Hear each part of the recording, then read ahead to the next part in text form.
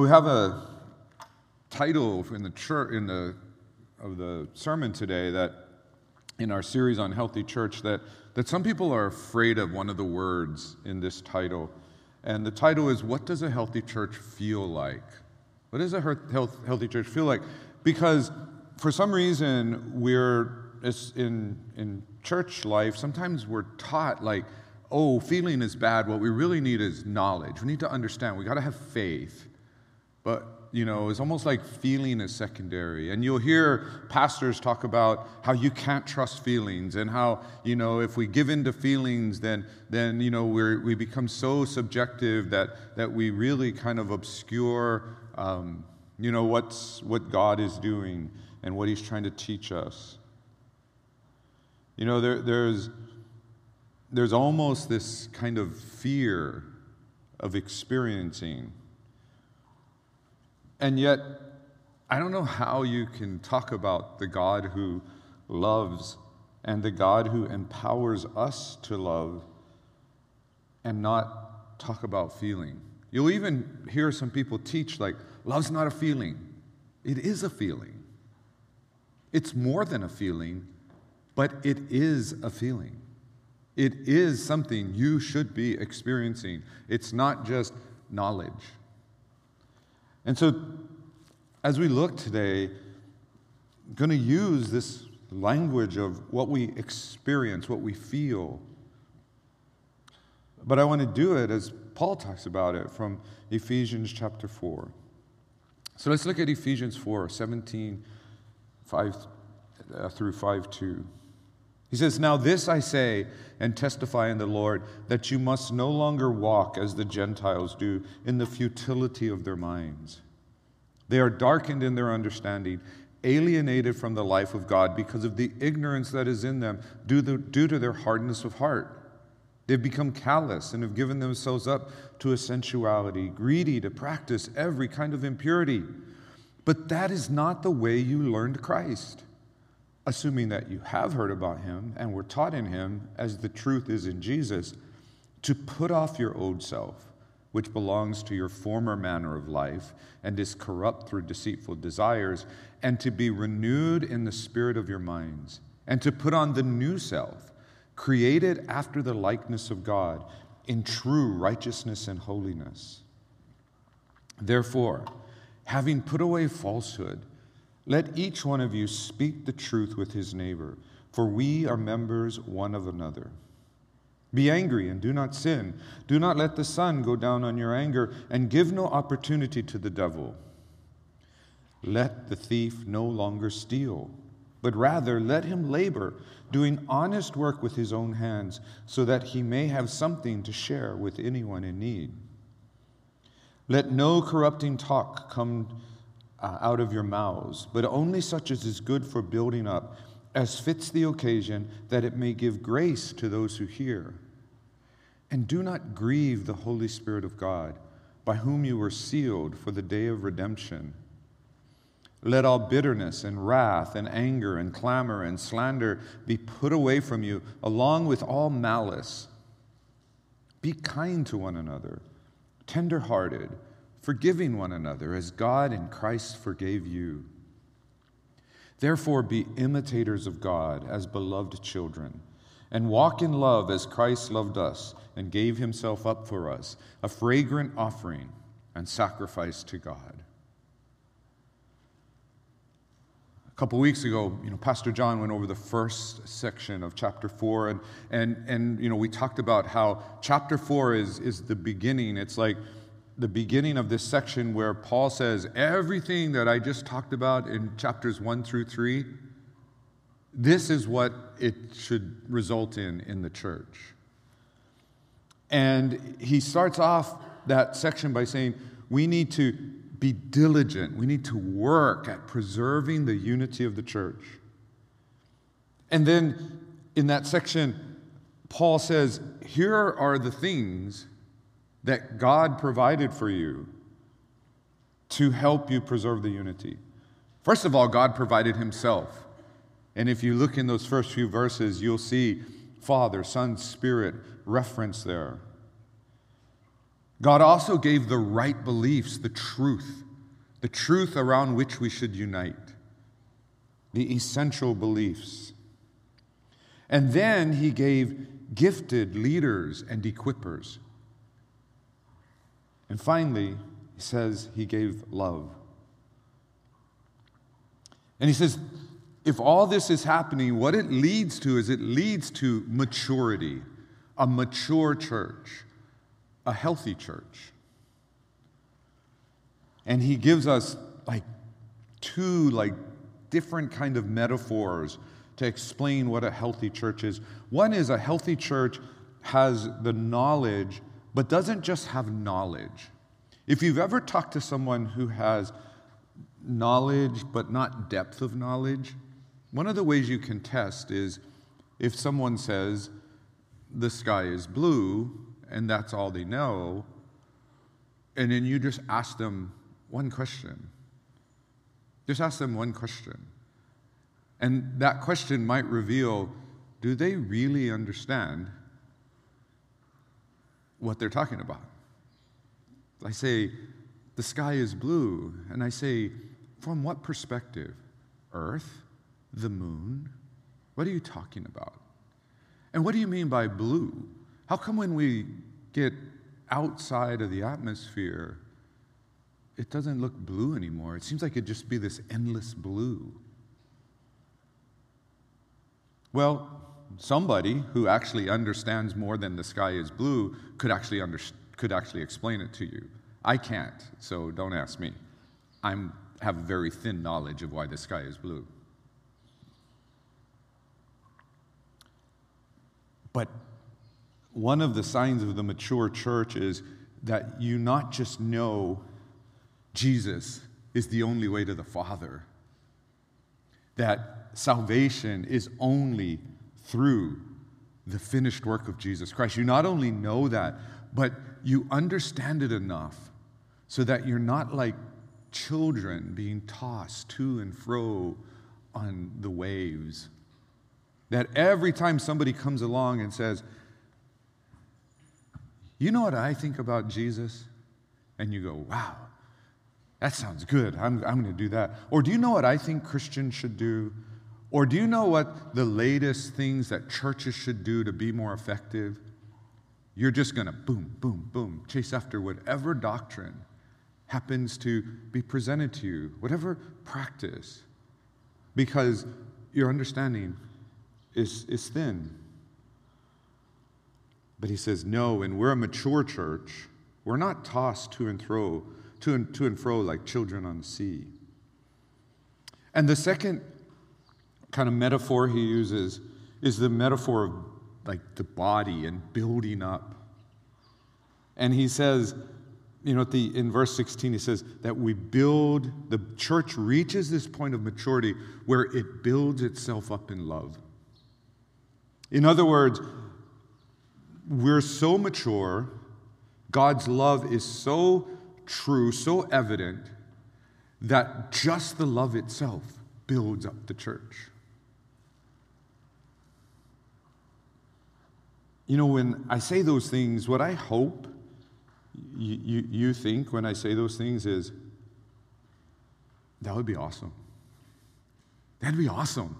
It'd be awesome to be not having to worry in our church about being a church that's just chasing every new Christianity, new belief, new doctrine, new practice, but really, truly understanding God's word. And that it would be awesome if our church was so healthy that it would build itself up in love. Now, that second part's kind of hard because we're like, how do we know this? And that's what we're going to talk about today. But before we get there, let me just tell you, when I think about what it means for the church to be building itself up in God's love, is that God's love is so real, so powerful, so present, so rooted, not just in God's word, but in our understanding of God's word, that anything that comes our way, any problem that we face, whether it's out there, the world attacking us, or whether it's within us disagreeing with each other, that no matter what happens, it always results in deeper love.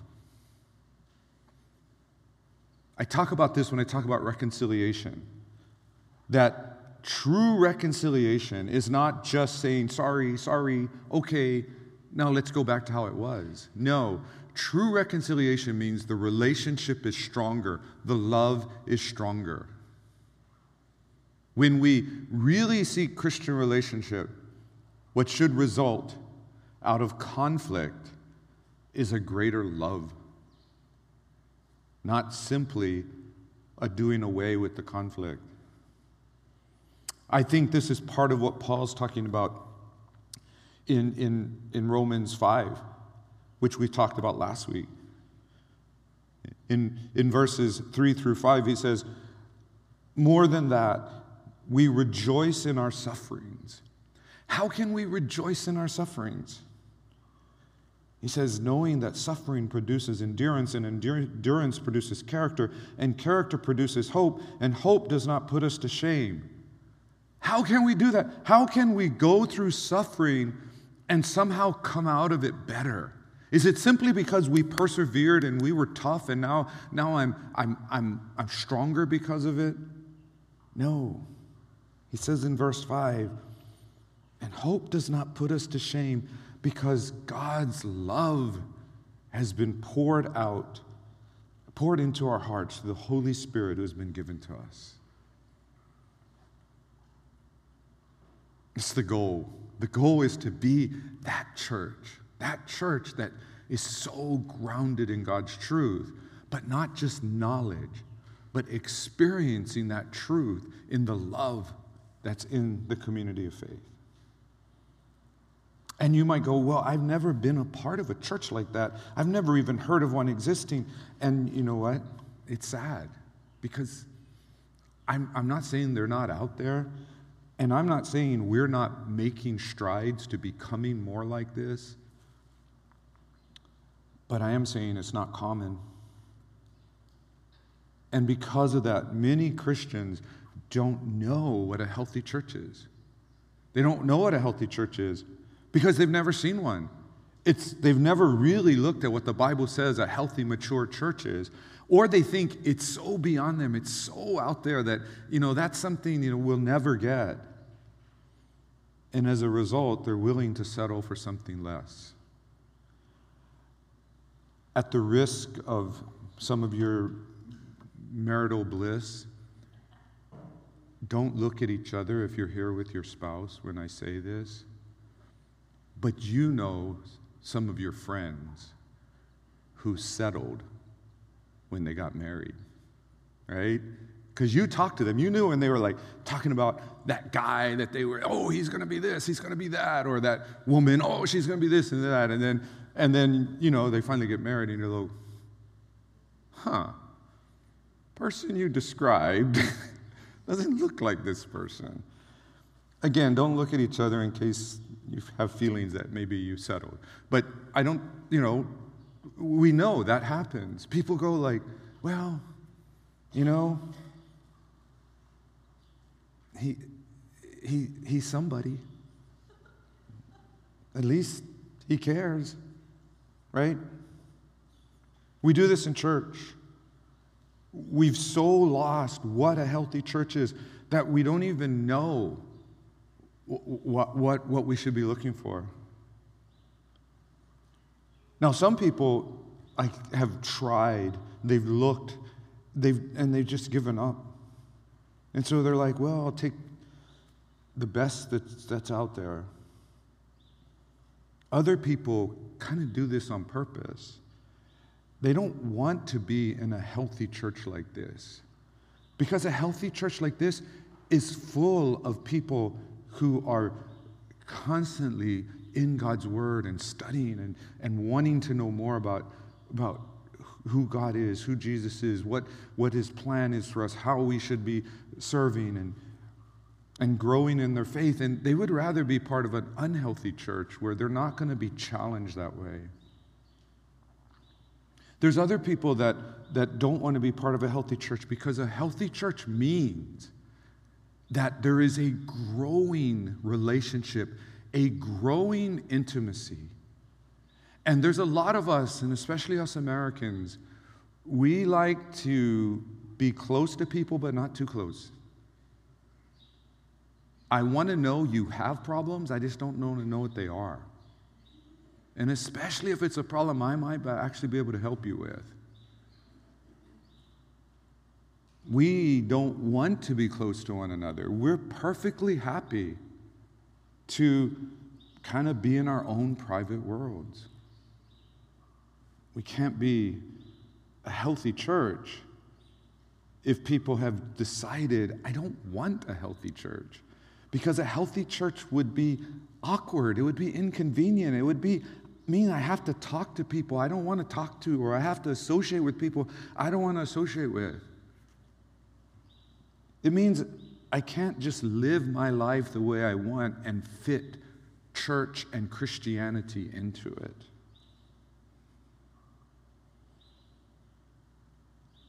But I'm hoping you guys are here today because that when you hear what a healthy church is, it resonates with you. And even if you feel like I need to be in a healthy church so that I can get healthy, which is great, and you feel like I'm not really ready to be fully part of a healthy church, but I need to be in one so I can be healthy, that's great, because you're saying, this is what I see God wants us to be, and this is what I want to be. And so we look at what Paul says here as he becomes very more specific about what we need to do. And he's also telling us not just what a healthy church believes, not just what a healthy church looks like, but what a healthy church feels like. But we have to remember all of this comes from our hearts being transformed by God, working through His Spirit, working through His Word. So the first thing we see in verses 17 through 19, a healthy church does not feel like the world. A healthy church does not feel like the world. If you've been in a workplace that may be on the really bad side, you might use the word toxic. You ever been in a toxic workplace? Or maybe on the positive side, it's not toxic, it's not positive, but less negative than toxic. It's just kind of political, or it's hyper-competitive. You ever been in that kind of a workplace? That's how the world is. I've been in workplaces where you do not even attempt to resolve conflict because it can just get you in more trouble. You just let it go. I've been in workplaces where everything is about people competing with each other, trying to outdo one another, trying to get that next promotion, trying to get that bigger salary. I've been in workplaces where it's just everybody's in their cubicle and live in your cubicle. Maybe that's how school is. Maybe that's how even in your family or your friends. There's the politicking, there's the competition, there's the plots, there's the subplots, there's all the interpersonal conflicts. There's the, who keeps, leaving the microwave so messy, and who keeps taking my food out of the refrigerator.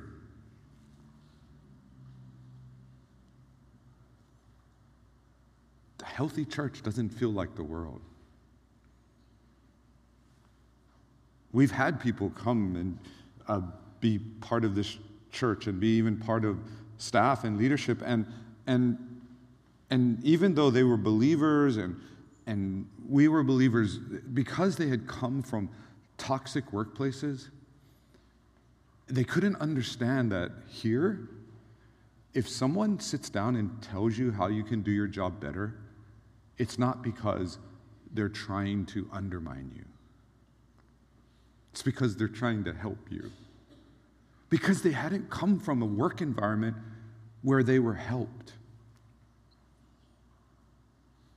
The church shouldn't be like that. The church shouldn't be personal agenda after personal agenda. My way or the highway. It shouldn't be about how do I manipulate the pastor to do what I want? Or as pastor, do I get the church to do what I want? No. That's what the world feels like. And when we have those kind of feelings in the church, we need to get on our knees, we need to pray, we need to repent, and then we need to fix it. Look at how Paul describes the Gentiles. And by the way, he's not judging the Gentiles here. The Gentiles, God's taking care of that. He's using the Gentiles as comparison. And because a lot of the Christians, and when he says Gentiles, he means non-Christian here. But because a lot of the Christians had been Gentiles, and he's saying, this is how you used to be. Don't you remember? And he says, the futility of their minds, darkened in their understanding, alienated from the life of God. He calls them callous, hard-hearted. And they've given themselves up to sensuality and greed to practice every kind of impurity. He's saying this is how the world is. This is how the world interacts. That even when the world is trying to be kind of nice, you're never quite sure why they're being nice. You're not that way. And he tells us why they're that way. He's saying the reason it's the futility of the mind that then leads to all of these failed attempts of trying to fill that need within them, that then leads to this hardness of heart. He says it's because they're darkened in their understanding. And it's the ignorance that is in them. The futility of their minds, Paul will write in the book of Romans, he'll start off by saying the futility of their minds comes because God has said, I am God. I am truth. And humanity has said, no thank you. We're going to try to find truth on our own over here when truth is there with God. How hard that is, right? How hard that is, how futile, how frustrating that can be. This, I talked about this on Wednesday, something that sometimes happens in my house. I'm not going to say to who, but one of us will lose our keys. Ever happen? Or lose our phone. That's already frustrating. I can't find my keys. I can't find my phone. And then when somebody says, have you checked here? Have you checked in your jacket? Have you checked in your bag? Have you checked here? And you're like, yes, I checked there. It's not there. Leave me alone. I'm looking for my phone, right? And how frustrating and futile that search is. And then you find it exactly where you said you looked, that you rejected and said, it can't possibly be there. Can't possibly be there, so I will not even look. That's just a phone and keys. Think about rejecting the truth of who God is, the truth of our purpose for existence, the truth of salvation from sin. To reject all that and to still then go out and try to find something like it. Yeah. It's futility. Trying to satisfy the longing in my heart for God with something else.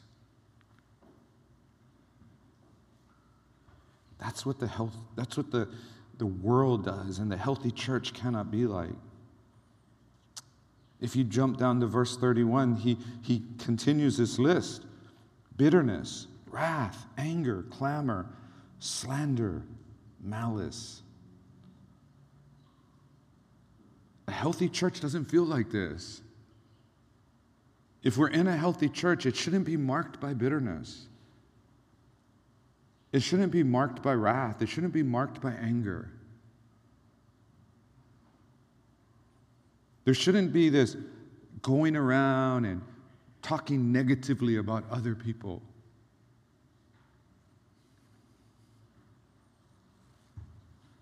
That's what the world does. It's not what should happen in a healthy church. And I think the underlying question that Paul's asking them, because he's saying, this is how the Gentiles are, this is how the world is, and I'm not telling you this so we can say, yeah, bad Gentiles. Paul's saying, no, that's not why. What I'm saying is, if you are no longer walking with the Gentiles, if you are walking with Christ, why are you still living in darkness? If you have been transformed to new life in Christ, why are you still living in darkness? Why is your first thought about yourself and being defensive and attacking and being bitter and holding grudges and regretting? He's saying, why would that be? Why would you be still wanting to live according to just what you get out of stuff? Why?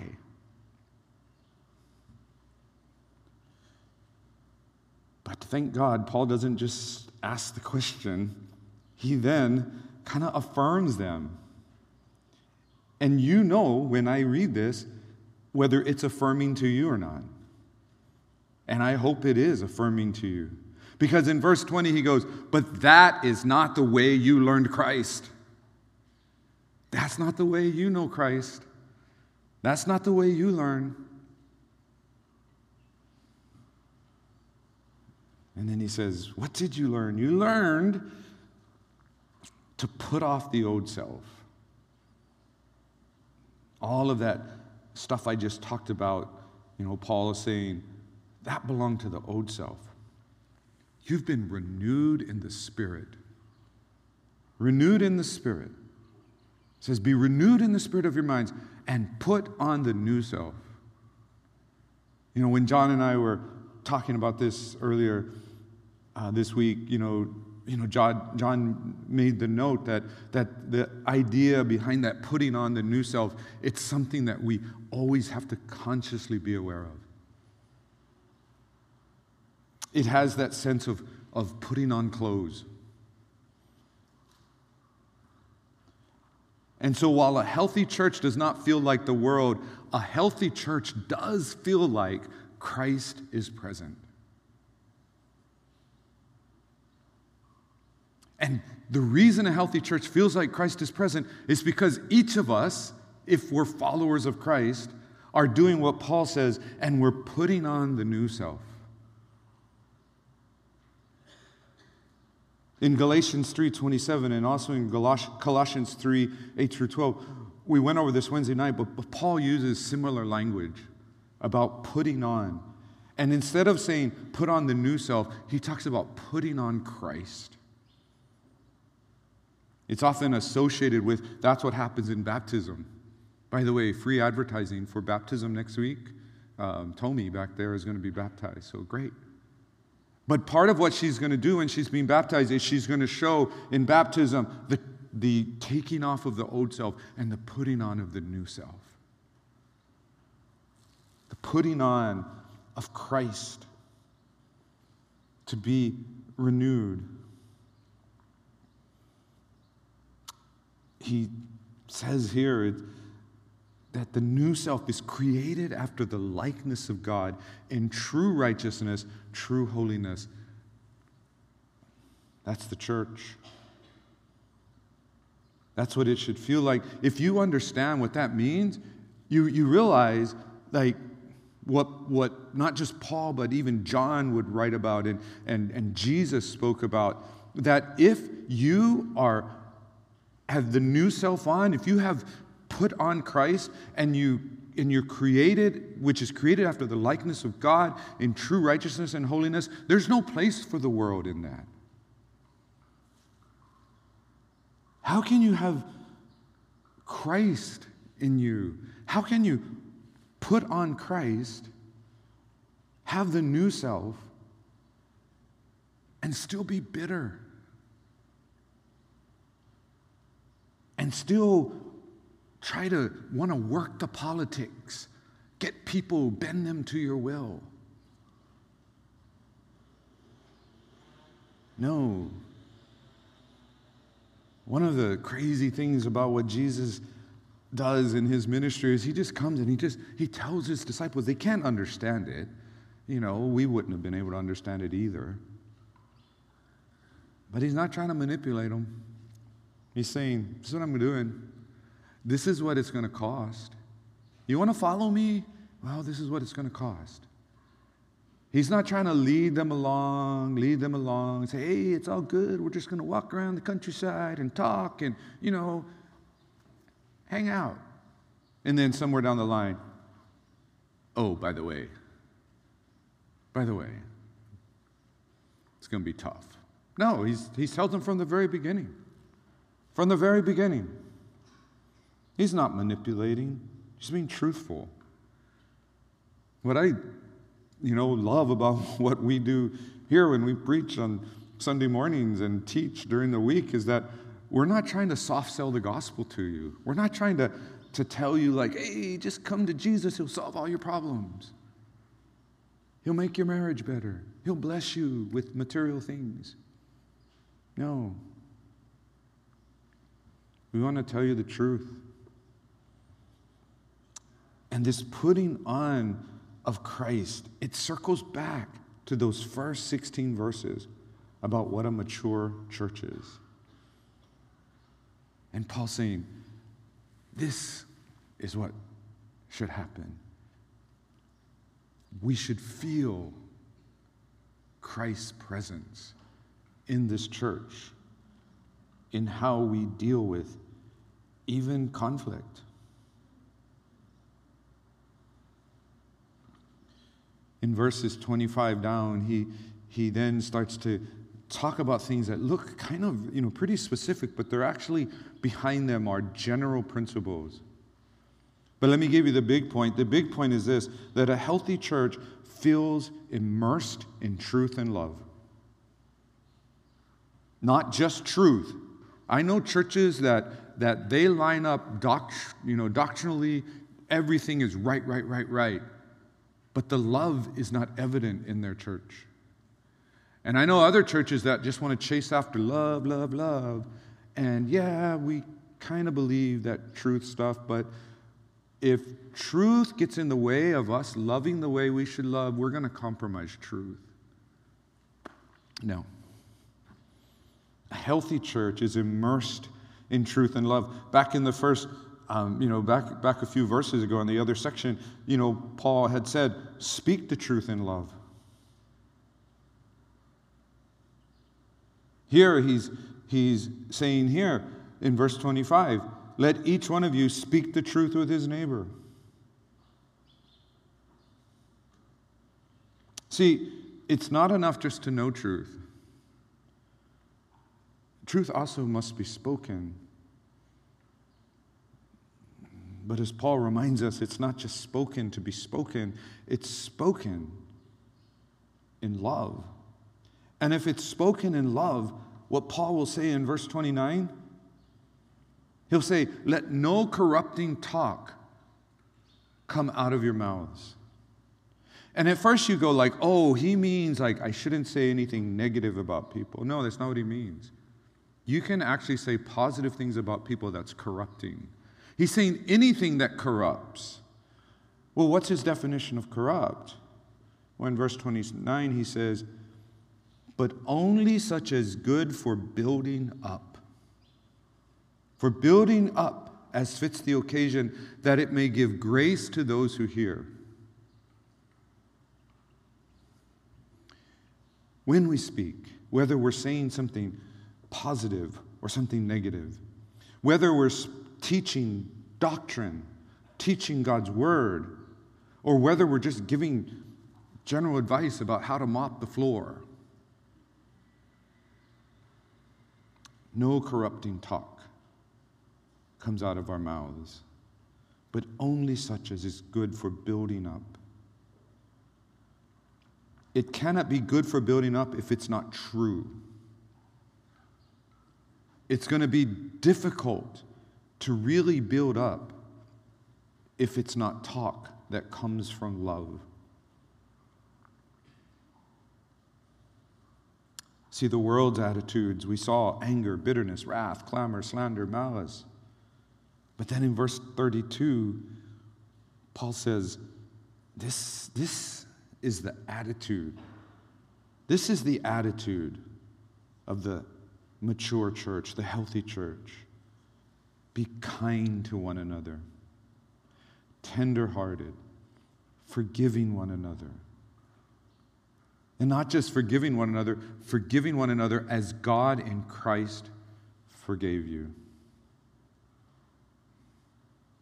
I think there's another side of this that we don't talk about. We often talk about the speaking with love that takes place in a healthy church. But I also want to make sure we mention this, that's the hearing with love. That if it's going to be a healthy church, we not only need to have people that are willing to speak truth in love, we also have to have people who are willing to hear truth in love.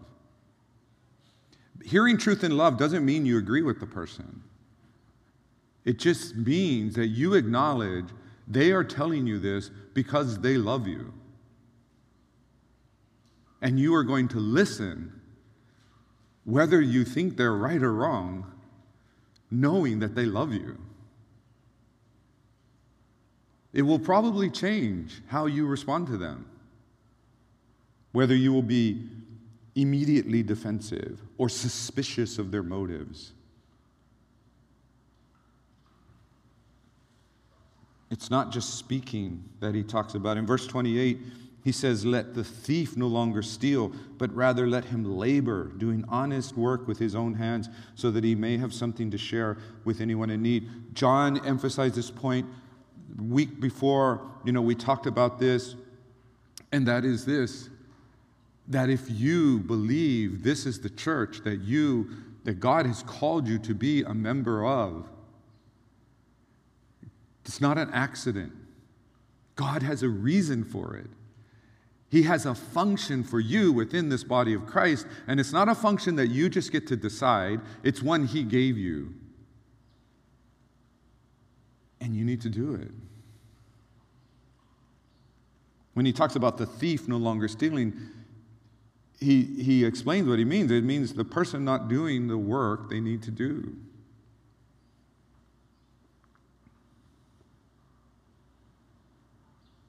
And whether that is just being someone who works and is industrious for the point that you may help those in need, which is very literal to what he's saying there, that we need to do honest work, or whether it's this bigger picture about the church, that if God has carefully designed this church to include you to have a function, you need to do it. And as I said before, sometimes right now, you're in the preparation phase. And God just wants you to prepare and to grow and get ready. But for others, it's time to serve.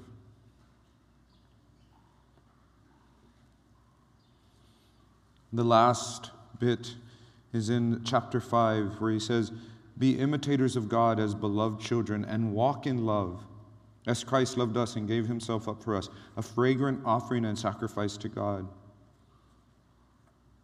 He's connecting this, our walking in love with one another, And he's connecting it to Christ's sacrifice for us, which was a fragrant offering and sacrifice to God. He's comparing our walking with one another. He's connecting it to this most precious of all sacrifices. And so the last point here is a healthy church treasures healthy relationships.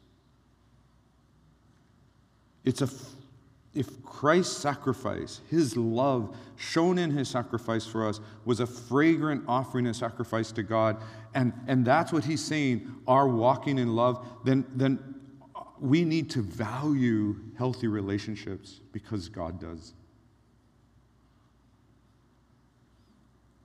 This connects even to Romans 12, where it talks about us presenting our bodies as living sacrifices. God wants our relationships to be healthy. He knows there's going to be problems and there's going to be conflict and there's going to be disagreements. He knows that, and he places this high premium on reconciliation.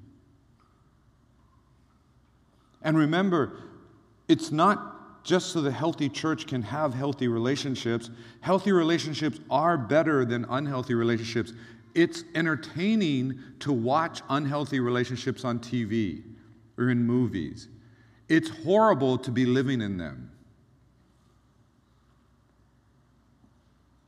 He's told us, walking in love, a community, a healthy church where kindness, tenderheartedness, forgiving one another,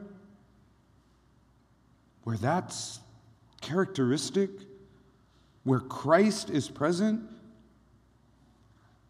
isn't that better than being in a church where there's bitterness, malice, slander, division?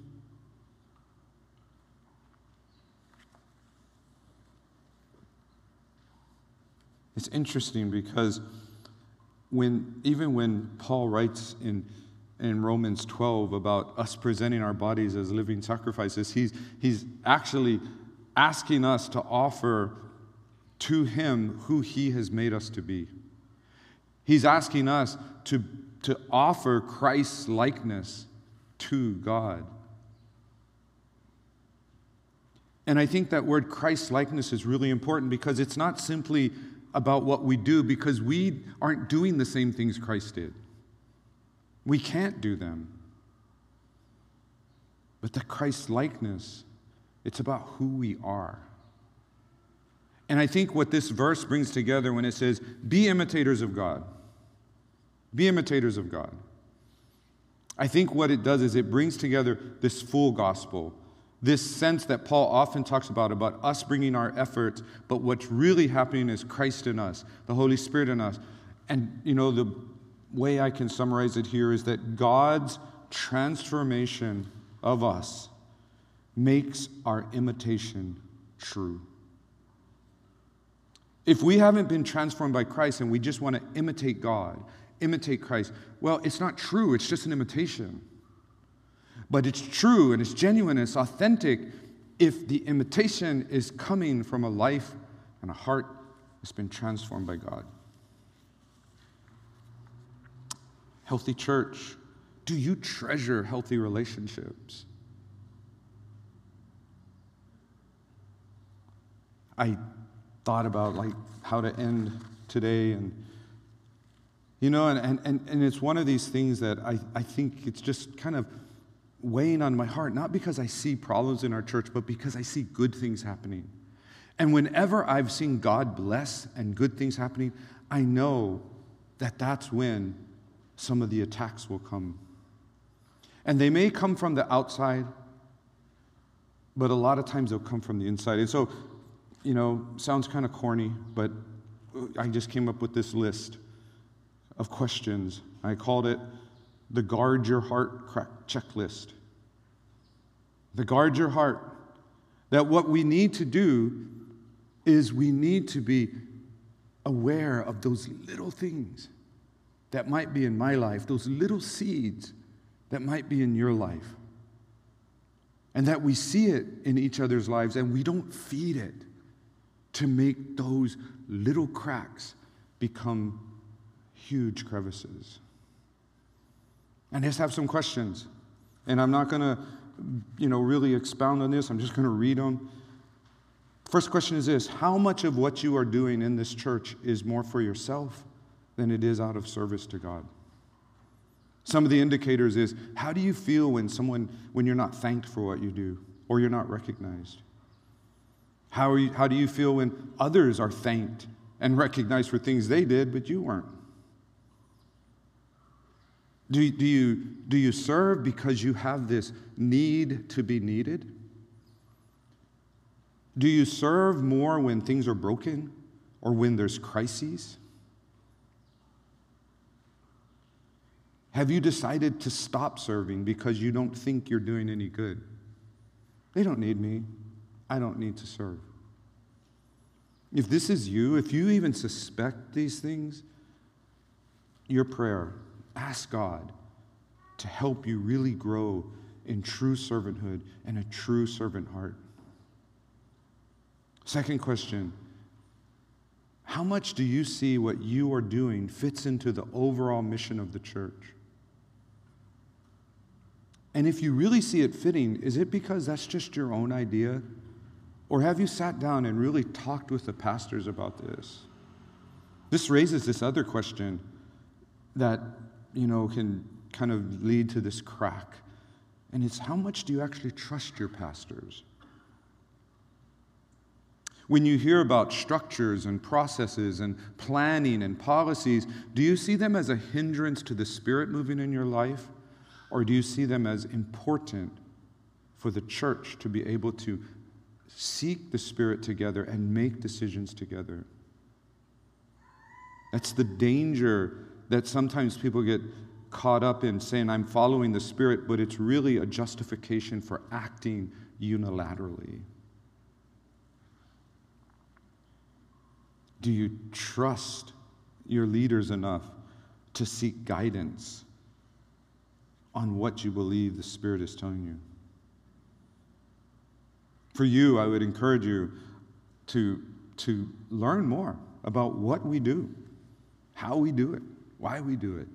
But not just learn about it, don't just read the bylaws or talk about the organizational structure, but participate in it. We don't see the value of things if we're standing on the outside looking in. We as a church have decided we are a deliberative church. That means we make decisions together. Someone just said, why do we need bylaws? Why can't we just use common sense? Well, common sense to you might be totally different from common sense to somebody else. Whose common sense are we going to follow? Someone might say the Holy Spirit is saying paint the church blue, and someone says, no, the Holy Spirit says paint it green. What are we going to do? Blend the two together? Go to Home Depot? Can you get blue and green, put them together? No, there has to be a process by which we discern God's will together. When you're critical of others in the church, why are you critical? Is it because it's not the way you would have done it? Do you often think and say, it must be done this way? Or, that will never work? Or, is your way, when you really think about it, are you really asking yourself, is my way better or is my way just different? And this took me a long time. I'm not even going to tell you what age I was when I finally had this breakthrough in my life. Will the other way work even if it's not the best way? Oh, that wars against everything in me that wants things to be efficient. To be able to let someone do something a way that I know is not the best way, but it's still going to get the job done. You see, when I'm being critical of others, when I'm criticizing their ideas, am I really understanding what's in my heart? Is it just because I believe I'm so right all the time? Or is it I tear down to kind of build myself up? If we find ourselves facing these kind of cracks, these kind of seeds, I will tell you this: if you must speak critically or criticize, you always do so in love, to build up the person and to build up the church. By the way, if you're the one being criticized, or if you're the one being corrected, maybe it's not just criticism, it's actual correction, how do you receive it? Are you bitter? Are you angry? Are you defensive? How do you respond? As I said earlier, whether we're speaking or whether we're hearing, we do so with love and grace. Do you take sides before taking the time to understand an entire situation? This happens, and it happens in church because we love people so much. Someone will come to us and say, someone wronged me, or someone said this, or someone did this, and our hearts just connect with them, and we just want to defend them. Got to be careful. We need to take the time to understand, not so we can choose a side. We need to take the time to understand so that we can help be part of the reconciliation.